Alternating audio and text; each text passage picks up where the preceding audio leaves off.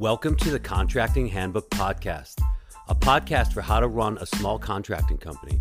Whether you're a general contractor like me or a trade contractor, starting fresh or been in business for years, here's all the stuff you never knew you'd have to know before you started your contracting business with the man who's seen it all, your host, Mike Kanoki.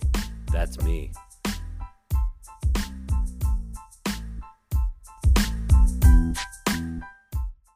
Hey everybody, it's Mike and I'm back with the Contracting Handbook.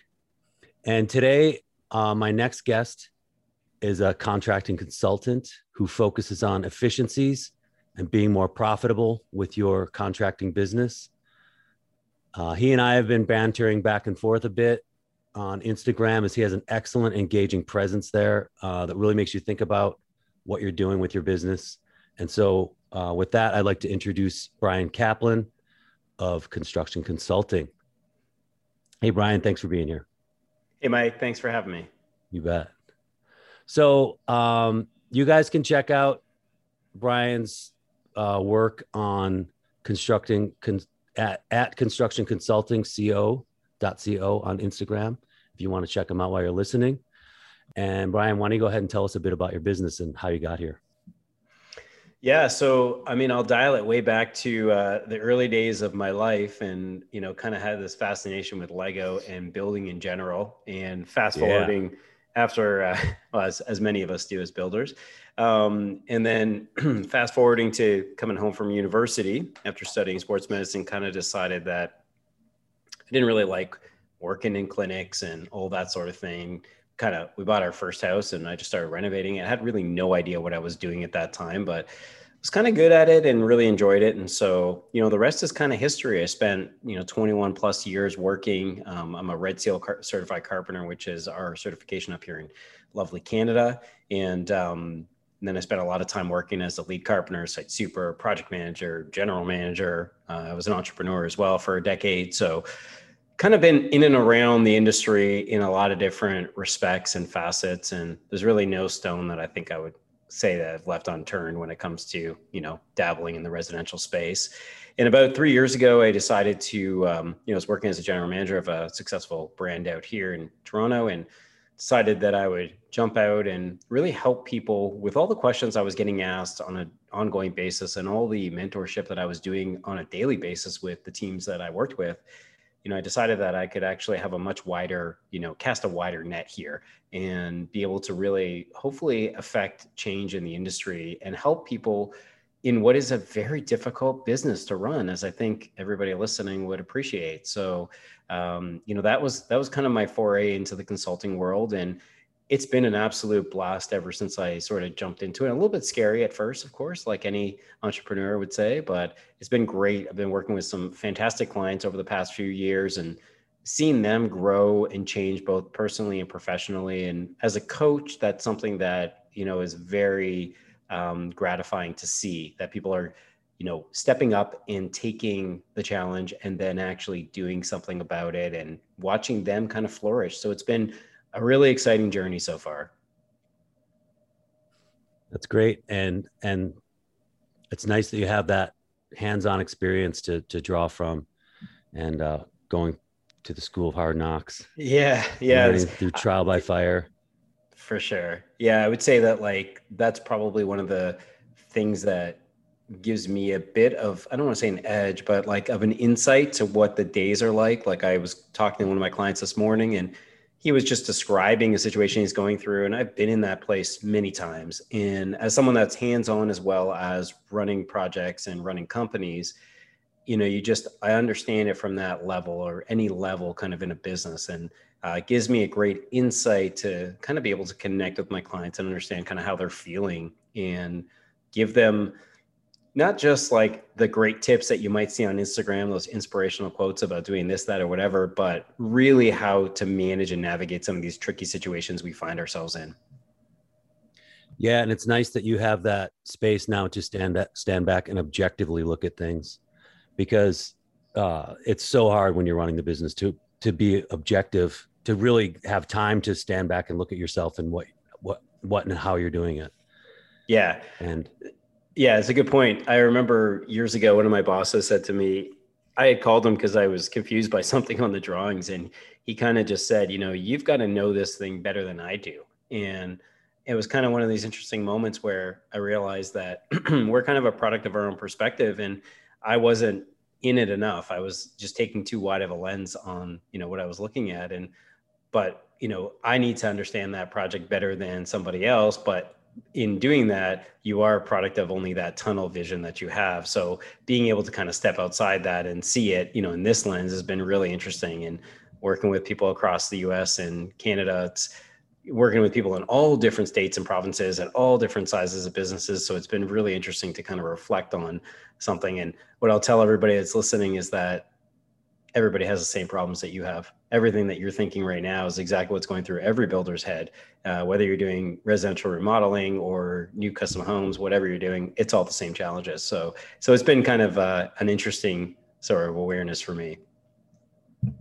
That's great. That really echoes kind of the reason why I started this show too. And it's affirming to hear it from you too. That, we all experience the same things. And when you're doing it, you don't ask other people, you don't have time to talk to other people. And the trade secrets are so tightly guarded a lot of time that people aren't sharing information. And that's a roadblock for a lot of people.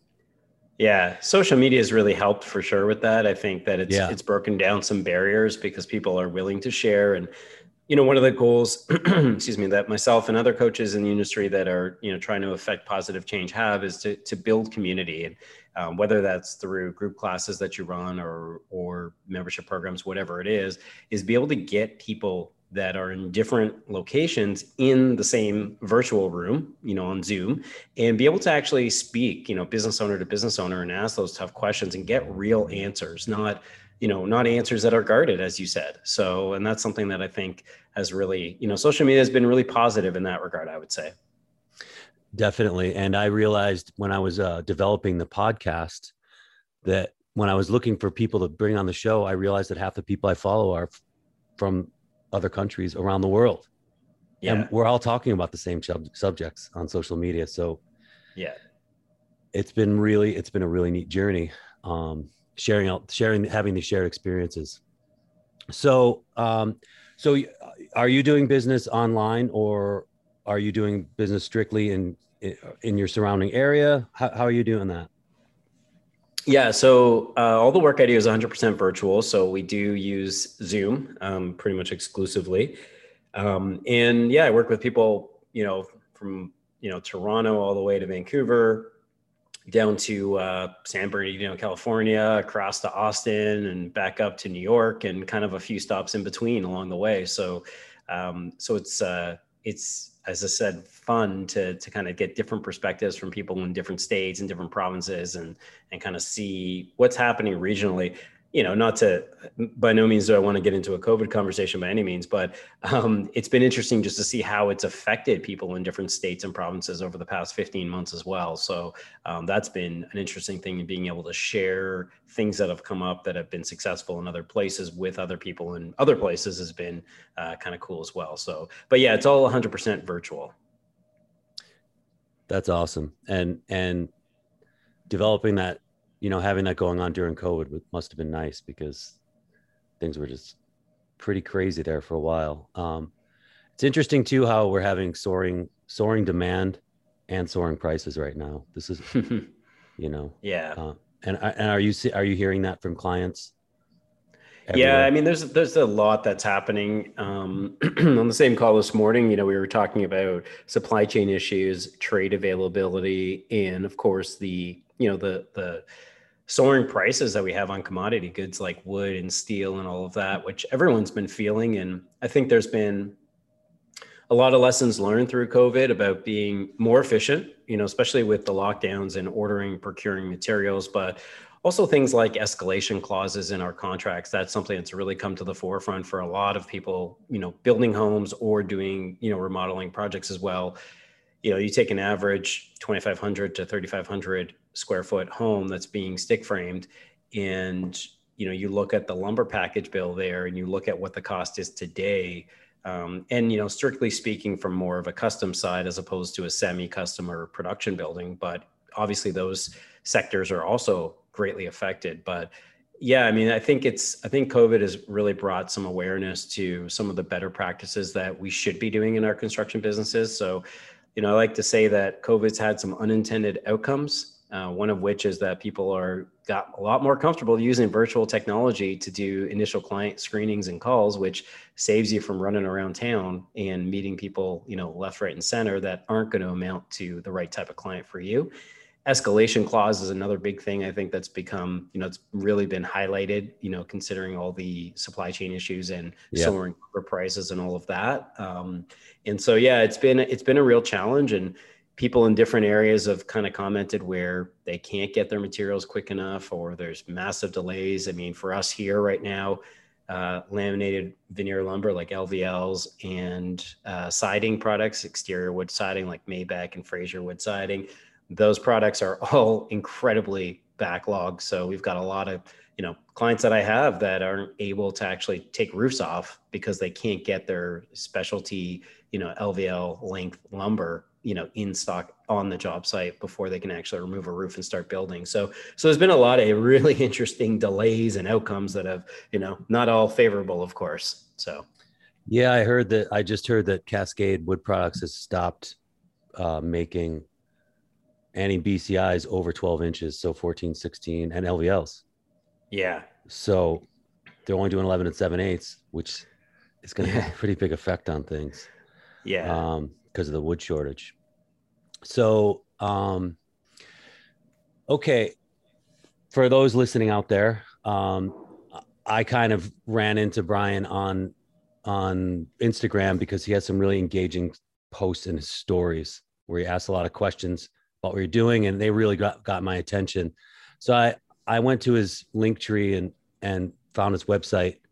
And the first thing I noticed was he says that estimates should not be free. You have my attention, sir. You're on. Yeah, this is one of those things, and I always like to tell the story that a very long time ago, there was a guy. I say a guy because, and it could be a gal, but let's face it, I think it's a guy. He decided, hey, I'm going to be competitive, against the other people that are in my little community here. And I'm going to say that I'm going to do this work for free. I'm going to give people estimates for free, and that's going to give me an inside track. Well, the truth is that I think if we could all go back in time, all of us would try to reason with this individual. And because I don't promote violence or anything, but we'd try to reason with this individual to not take that approach. And fast forward to today, free estimates is not the cost of doing business, first and foremost. And that's what I want to tell everybody that's listening. So if you think that you have to do free estimates to get work, to get the right clients, to get profitable jobs, you're incorrect in that assumption. I have helped hundreds of remodelers and custom home builders change this in their businesses over the past 3 years. And it doesn't really matter what market you're in. A lot of people might be in smaller markets and they say, well, we don't have great margins here and people are just so used to this and all of that. And I've changed it in very small markets across the US. So first and foremost, I just want to say that if you are doing them for free right now, there is a better way. I do have a free training that's in my Linktree on Instagram, a little shameless plug. But that does get you started on the path of, kind of that awareness piece of why we don't want to do those free estimates. Great. I have only charged for a few estimates, but they were conditional where, the people didn't own the land or something, or didn't own the house yet. So if the job came through, that money would come back out of the work. Yeah. I mean, the thing about the free estimate side of it is that, there's a whole bunch of things I could ramble on about, and I'll share a couple things. First and foremost, you're starting a relationship for free with people. And when you start a relationship for free, it means they don't value what you're telling them. So think to something that you get for free. Like for a long time, I had all these eBooks on my computer, I have like a folder that had like 26 of them in there. I just went recently and deleted all of them because I got them for free, so I didn't value them. Meanwhile, I have a stack of books that sit on my desk, and I read tons of books because I paid for them. They were $13 or $26 or whatever the number was, but it's because I paid for them that I'm actually going to value them. So your clients, when they get it for free, they just won't value what you're telling them, and they end up shopping you around, just trying to hear the right price that they want to hear, as opposed to, and that's really when we talk about giving a free estimate, you're negotiating. That's free bidding. That's bid tender process. That's a broken system.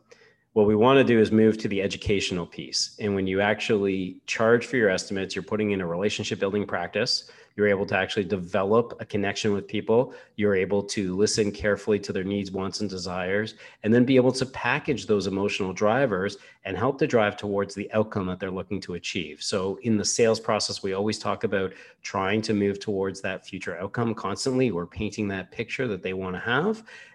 And getting paid for your time and your expertise values you above anybody else in your area. So you might be thinking, again, no one does it for free in my neighborhood, but the truth is that, you know, you are going to make your competition irrelevant by changing how you do business. So if you're currently doing estimates for free, and again, I would say it doesn't really matter where you are. The first thing I would say is like charge $150. That's it. Doesn't matter how long you're going to spend on the estimate. It could be a full house remodel that might take you anywhere from 15 to 25 hours to put together. Obviously, $150, if you divide it by the amount of time that you're putting in, is not much, but it changes the game. It changes your own awareness and mindset as to like valuing yourself first. So that is such a crucial first step. And it's what I teach in that training that anybody can kind of join. Okay. But how do I get my potential client, to even let me in their house if I'm going to charge them and no one else is? Because, you know, I just did an episode about tire kickers and low ballers and, you know, all these people you're trying to avoid, because you definitely need to avoid a lot of people. But, you know, if I want to get in someone's house and everybody is, you know, completely trained to expect that the estimate is free, how do I get in there? Yeah. Because I do want to work with them, or they seem like they're a right fit for me just from the phone call. So what do I do? Yeah, it's a good question. And to clarify, you know, there's a few ways that you can do this. When I say charge $150 for the estimate, you can charge for the consult if you want, but traditionally you'd go and meet with somebody after you've done a first phone call with them to kind of clarify that they might be a good fit to work together. It's the type of work that you want to do. It's in a location that is desirable for you. The timeline works potentially for what your production calendar would say. Then you're going to go meet them in person. Typically, we'd still do that as a free visit, but we're not at that moment walking through, collecting all this information, and then spitting out a work estimate right there and then, or even sharing really ballpark numbers with them, because that can always be challenging. I'm sure everybody that's listening would agree that as soon as you say a number on a site, that number is always wrong when you actually work out the estimate later on. So the message there is that you'll likely meet with them for free, build some relationship, establish that. That's your opportunity. That's your window to explain to them, this is how we work, right? This is how we do business. We charge for our estimates. The reasons are, and then you just insert all the value drivers that you can possibly find in someone's free training. That's great. And my audience has definitely been hearing me beat the drum of no ballparking ever. No ballparking figures, because you will lose. The reason is, and here's, and I, you know, and forgive me if I haven't caught it on your podcast, but have you talked about the planning fallacy? Is that not yet? So planning fallacy for everybody, if you're listening to Mike and he keeps beating this drum about not ballparking numbers, the reason that you can't give ballpark numbers is something called the planning fallacy. It's a psychological condition that every single human alive has. We are terrible at estimating time. We're terrible at estimating cost. We have no ability to really effectively quantify things when we're under pressure. It's just a proven fact. There are psychology books after psychology books that talk about this. So just remember those two words, planning fallacy. Every time, you're in someone's house and they say, well, how much do you think this will cost? Just remember, no matter what you tell them, it's likely going to be half as much as what it's going to be. And if you don't feel comfortable, whatever number comes in your head, doubling it right there and then it's better to say, until we have all the details worked out, we have a proper scope of work, and we actually go through the process of estimating properly, it'd be really difficult for me to give you any sort of feedback. And that's super solid. I haven't heard the referred to as the planning fallacy before, but I have independently arrived at kind of the same conclusion there, because I've done it wrong a lot. You know, sure. We all have, right? Yeah, and so it's just not. It's something I completely avoid. And in I had an episode about first time site visits, and that's number one. Yeah. Do not set, because you're setting an expectation that is just wrong. And Absolutely. even when you have a well-written contract that explains the difference, 4 weeks in the project, they're going to bring up that first ballpark you gave. Yeah, absolutely. Because you've incepted that number in their mind, right? And yeah. Nothing's going to change that. Yep. Absolutely. Okay. So anything else about estimates that you want to get across to the audience? I mean, again, I would just stress it enough to people, or I can't stress it enough to people, that, you've got to get paid for your time and your expertise. If we've all had this experience where something's broken in our house and we've hired somebody like a plumber, for example, and they show up and they're there for half an hour, but they charge you $250 or $175, $150. I'm using a sliding scale here, depending on where you live, but you might think, well, for that 30 minutes, this doesn't seem like a really equitable amount of money, but the truth is you're paying for the expertise. You're paying for the years of experience, not the time that it took to do it. And it's the same thing when we talk about estimates, right? You have a lot of value, a lot of expertise, and a lot of years of experience. That is incredibly valuable to somebody that's just an end user homeowner that doesn't know anything about remodeling or anything like that. So don't devalue or undervalue what you bring to the table. And the way to get around that is to start charging for your estimates. It's such a critical part of your success. No doubt. You do not want to sell yourself short, and people who demand hourly rates and ballparks, you just have to completely avoid them. If they want an hourly rate, you have to just explain that it's not how it goes. That's right. It's a product. We don't trade time for money. We don't trade time for money, right? We sell value. It's the value. It's why I say future outcome when you're selling, because you're trying to sell the outcome to somebody. I did a podcast series and we went through this in detail about, how you actually sell that value and that future outcome, as opposed to talking technical stuff and stuff that people don't really understand, and I think that's, as contractors, we sometimes fall into that trap of speaking in a language that a homeowner doesn't understand. But we're not trying to trade time for money. We're trying to, sell value when we work with people. Absolutely. Okay. In a podcast that's going to air next week, just before this, I'm urging my audience. The show is about just getting organized. You need a system. I didn't have a system for years. I was definitely floundering. I thought I should do something repetitively eventually here. And I did. And one of the things I do is, when I had employees, is I started typing up all my to-do lists for them and my own punch lists. And I would save them all in an electronic file and hand them off to them. But I could go back at any time, if I'm on a similar job a year later, a couple weeks later, and pull up that same punch list and not have to think about everything every single time. Because when you do that, you always leave something out. But if you already have a punch list made, you look at it and it refreshes your brain, and you can just add to it. But you don't have to think about it as much. Yeah. So what's your take on this sort of behavior? Yeah, I mean, it's a big conversation. I think the big picture point here is, I always talk about the one stud at a time method. So for all the carpenters listening to this and all the builders out there, if you're going to go ahead and frame a wall, you could go and measure, mark, cut, and install one piece of lumber at a time, or you could systemize it. You could go and make an entire cut list. You could then set up and cut everything, and then you could go and install everything. And it's the simplest explanation or way to describe what we talk about when we talk about systems thinking. And systems thinking is the method by which we look at something and say, what are the repeatable actions that I'm doing on an ongoing basis? And how do I actually systematize this, right? The word's actually systematize. I always say systemize, but systematize is the correct word. It just sounds funny to say it all the time. But when we talk about systematizing, there's a lot of things that come into it. So one of the things that you just shared is, I imagine you were using a cloud-based system, right? So that you have your information centralized. So whether that's a Google Drive, a Dropbox, a Buildertrend, a Co-Construct, whatever platform you're using, the advantage of cloud-based technology is that everybody's accessing the same information at any point. Here's a really simple one. I remember when I first started using Buildertrend all these years ago, and I'm not affiliated with them. I'm just putting that out there, just using it as an example.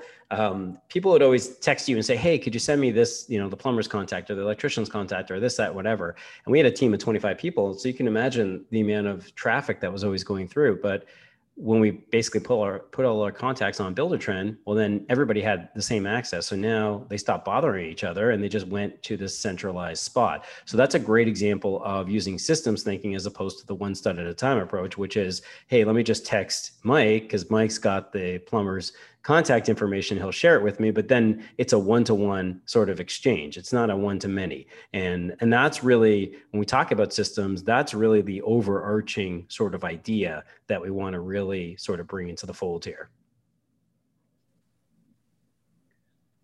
Yes.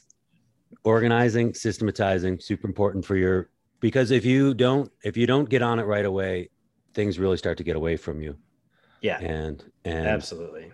The end of the week, when you're trying to bill people, when you're trying to organize receipts, it's just, you can spend the weekend doing it instead of being like, oh, I have everything set in one place.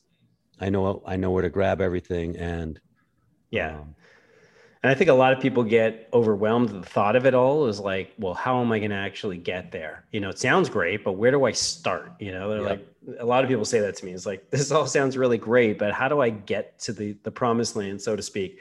So one of the things that I talk about a lot, it's not my concept. It's in a bunch of different productivity books, but it's just the concept of the 1%. So some people would say, well, how do you measure the 1%? And I would say, it doesn't really matter. It's about the one thing that you look at today. So for example, if you're going to go start creating a estimate, and you go pull out the, typical behavior, what do? We go to the last estimate we did, and then we start blanking out numbers, right? And that's the one that we use because we feel like it's the most accurate. So another way to kind of take a little intermediate 1% step here would be, I'm going to take this, I'm going to blank out all the information, and I'm going to put it into a templates folder on my cloud storage, wherever that might be. And now what I've done is I've taken one small action that's now going to be, multiplied over time because everybody is going to have access to that template. So that's just one small example of how you can apply that 1%.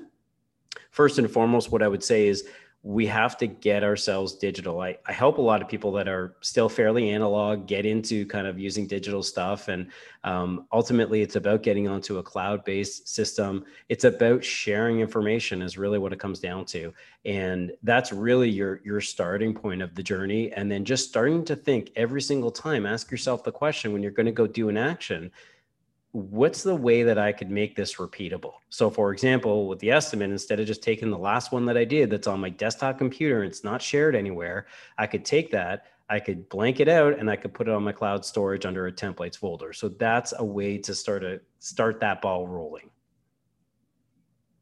And I'm going to just chime in and say that that's awesome. I used to just go straight to my other bids that are similar to the current thing I'm bidding and blank out. And that definitely ended up with some errors when I was really busy and I was leaving inline items that had nothing to do with the job or whatever. Yeah. But now I have a massive template that has anything you could possibly encounter. Yeah. And then I go through and I start crossing that, basically deleting lines because that are not relevant, and then kind of filling in blanks as I think about the project. And it saves so much time. It saves time, but it also helps you to not miss things. And that's the biggest problem, right? Everybody that's listening to this has at one point in their career missed something on a project. And if you're a fixed cost builder, unless, you feel like you can make a strong argument and you want to go to battle with your client, that means money left on the table. And even for cost plus builders listening to this, a lot of us, I've been on both sides of the spectrum, spent a lot of time in the cost plus world. And there was a lot of moments of concession, a lot of conversations with clients that they would say, look, I get it. I get that you missed this, but ultimately it's a cost that we weren't aware of. And the famous words that you never want to hear a client say, if we had known that was going to be a cost, then we would have insert blank. And those are the words you never want to hear. And I'm not telling by any means, I'm not advocating for you to eat any costs in your construction business, because I'm a strong advocate of not doing that. But this is kind of how it happens when we miss things, which kind of brings me back to the question, or the term punch list that you brought up a moment ago. And for those that have, are listening and learning about me from the first time, one of the things that I'm a strong advocate of is checklists, or our checklists, I should say. And if you haven't read the Checklist Manifesto by Atul Gawande, who's an international surgeon and best-selling novelist, or not novelist, but author, go read that book. It will probably change how you do business and how you look at punch lists, how you look at production in your construction business. I wrote a book based on that book that is specifically for construction people, because as soon as I read that, I was like, this is something that absolutely needs to happen. And he makes some very strong yet very simple points in the book, just talking about how, you mentioned a moment ago, Mike, how, a few weeks later, if you had something, a punch list or a checklist written down, you didn't have to try to recall all that information from your brain, because chances are you're going to miss something. And it's those things that we miss that become those problems that, surface later on the job site, or, omissions on the financial side. And all of that equates to, a lack of efficiency and a lack of profit on your project. So again, if you haven't read that book, go read it. It's fantastic. And I cannot stress enough that checklists are really one of the savior for improving efficiency in any residential contracting business. Well, I haven't read that book. I'm definitely going to read it. And for you out there listening, I want you to know that I was aggressively nodding in agreement through that whole response about checklists, because if you have checklists for your projects, and you have folders for like bathroom remodels, kitchen remodels, you will make far fewer mistakes. You will not leave out details. And another thing I point out in the podcast that's going to be air, the topical one just before this show, is I carry a notebook, and each page is a day. And so I can go back in time and transport myself back to that house with a picture and the notebook. And really, sometimes my clients are really surprised at the details that that are in my contract, but I don't want to leave any special stuff that they wanted out. Yeah. And you win contracts more often when you remember those fine details that the client mentioned, that isn't like a big cost difference, but just that you remember that they said something special that they wanted. And that's a big deal.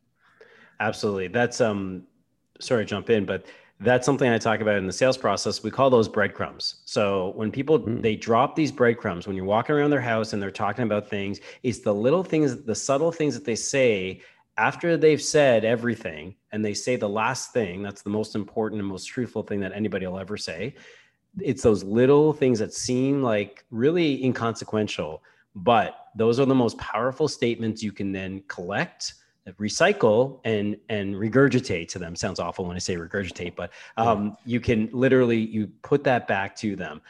When you remember, here's a great example. I had a client that my wife and I, about 4 or 5 years ago, decided that we didn't want to spend winter in chilly Canada. So we went down to Savannah.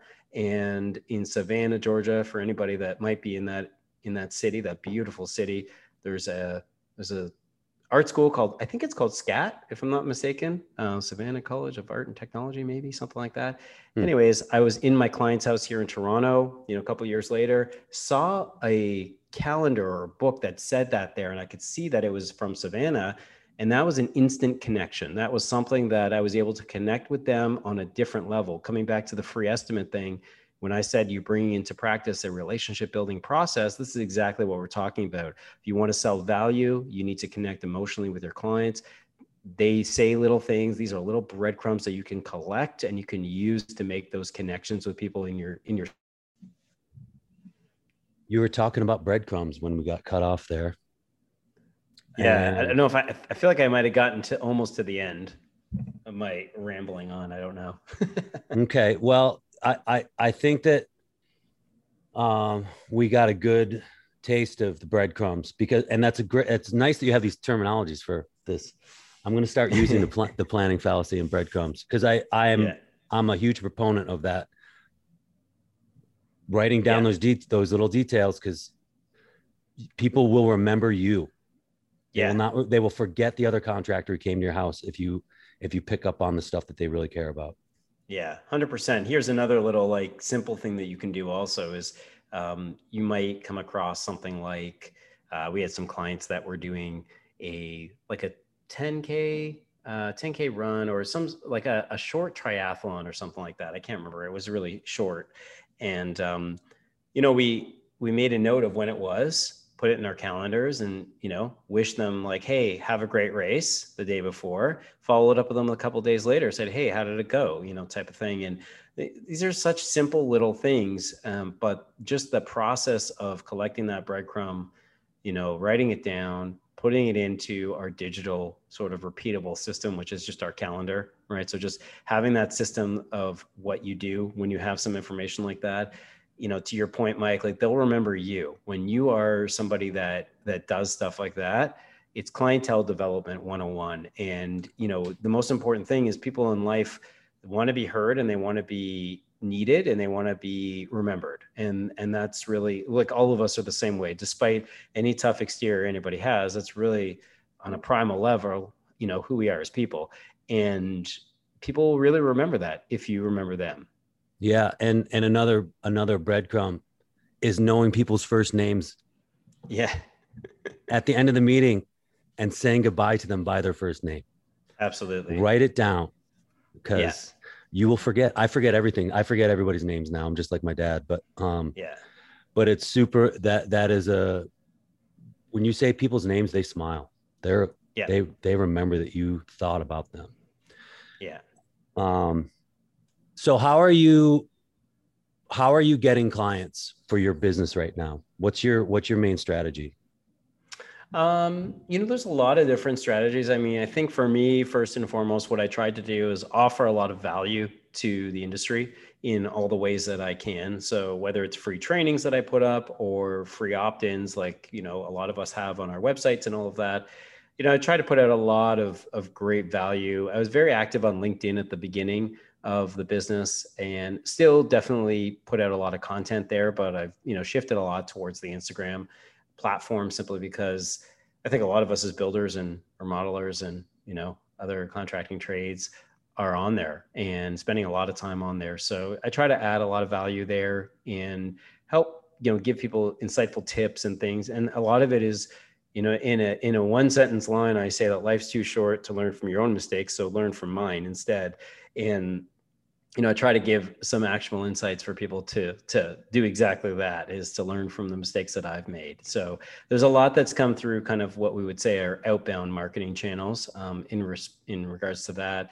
And, in the early parts of it, it was really reaching out, like every entrepreneur, reaching out to the networks of people that and I had been, doing this for over 2 decades here in Toronto and I'm fairly well known in this city. And just kind of put it out there and started collecting clients and learning and growing, and then jumped into the course side of things and, collecting or bringing together people from all different states and provinces across the states and Canada. And it's kind of a certain point starts to, like any contracting business, really, you start to get some word of mouth, you start to get some awareness, some authority, and it kind of just evolves from there.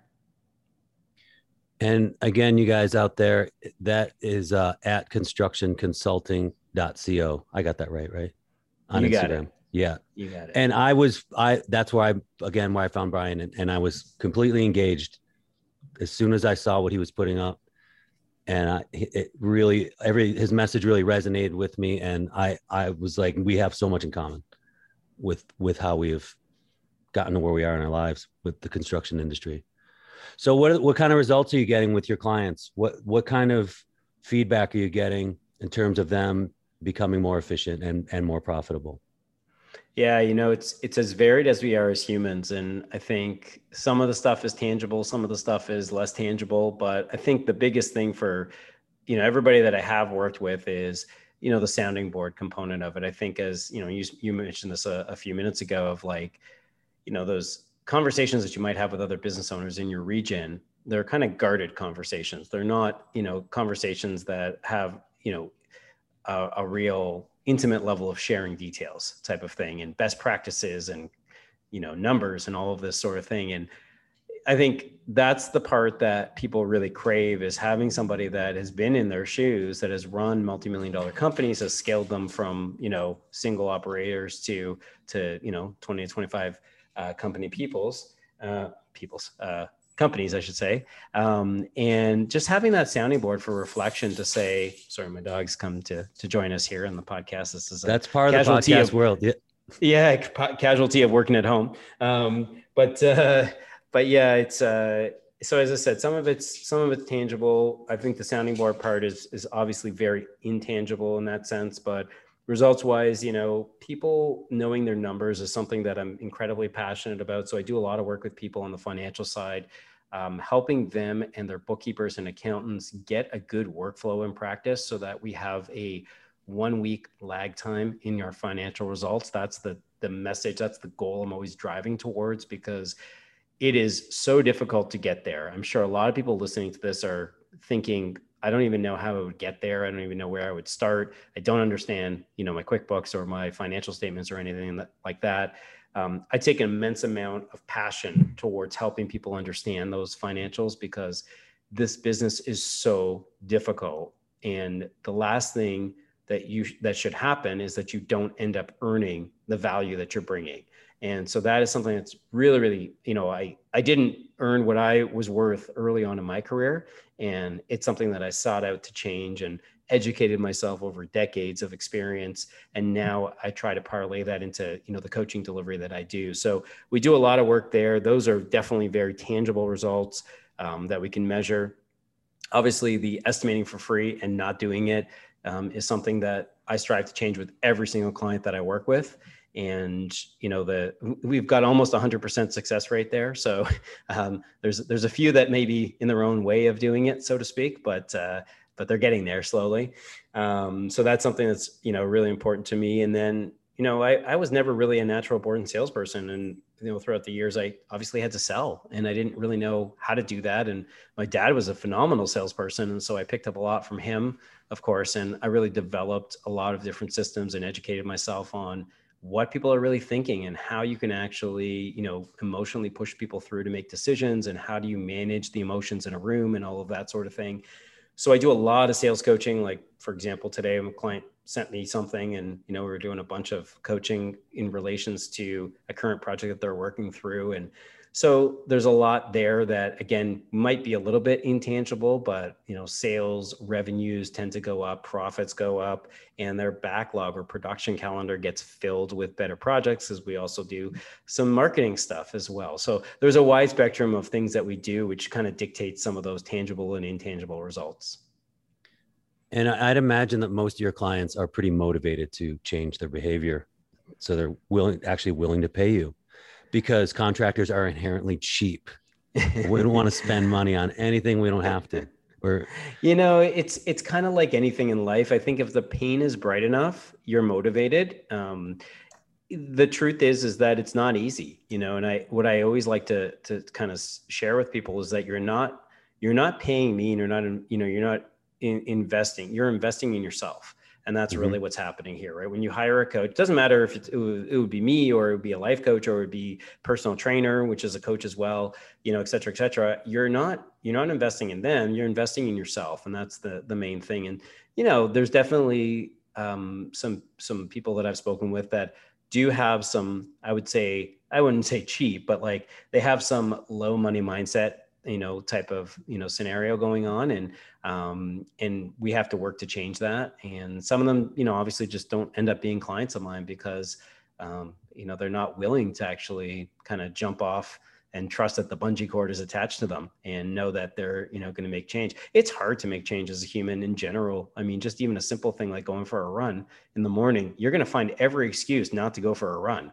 And that's really the power of a coach, is to kind of say, well, look, you're investing in this now, and these are the commitments that we made between today and the next time we speak. So, and then you've got somebody that's following up with you, of course, to make sure that Holding you you're doing it as accountable. well.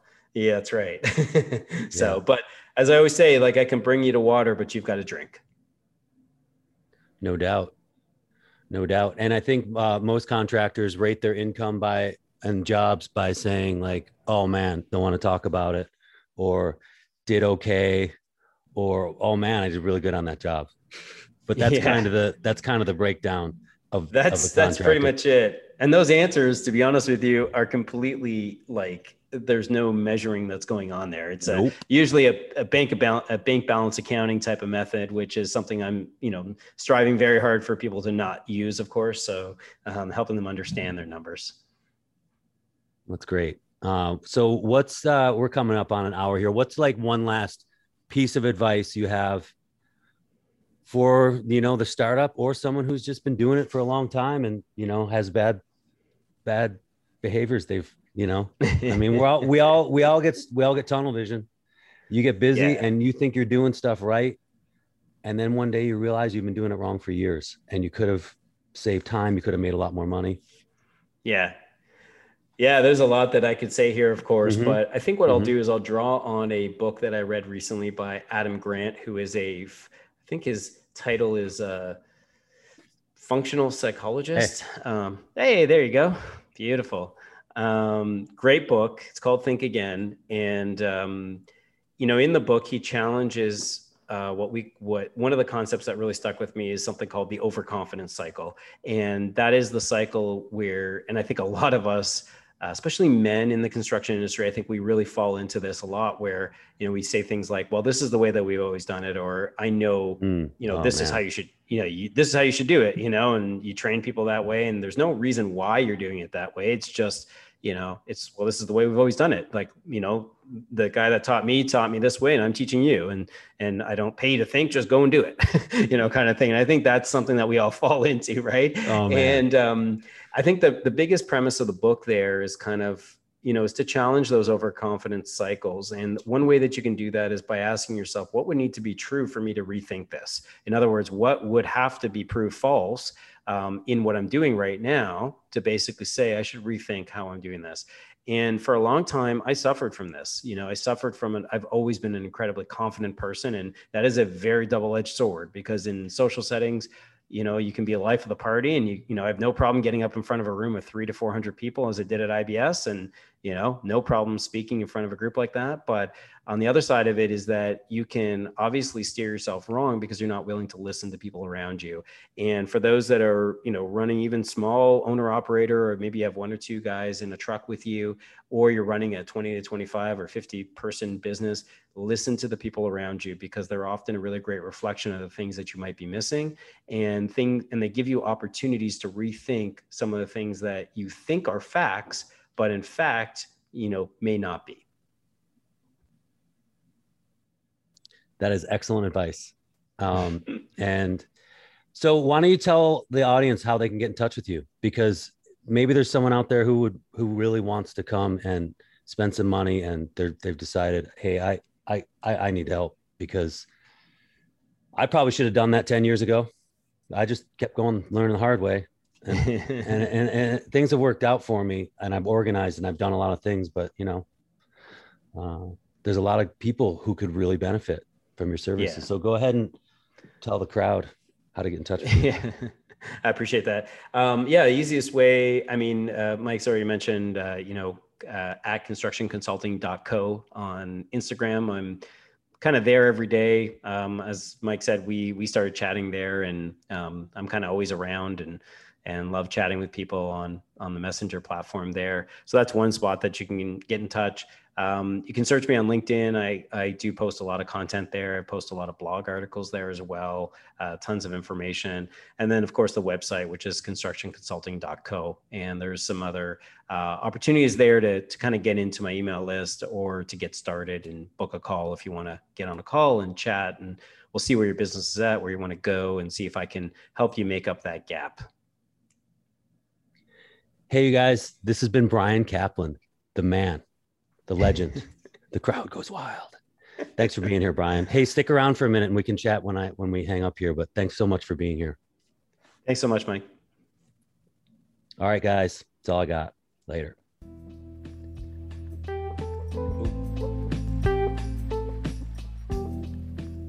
Thanks for listening today. Go ahead and email me if you want to be on the show or want to tell me what you like or don't like about it at my email, info@thecontractinghandbook.com. And this is where I say, if you have not subscribed, please subscribe wherever you source your podcast. Thanks again. Talk to you soon. Later.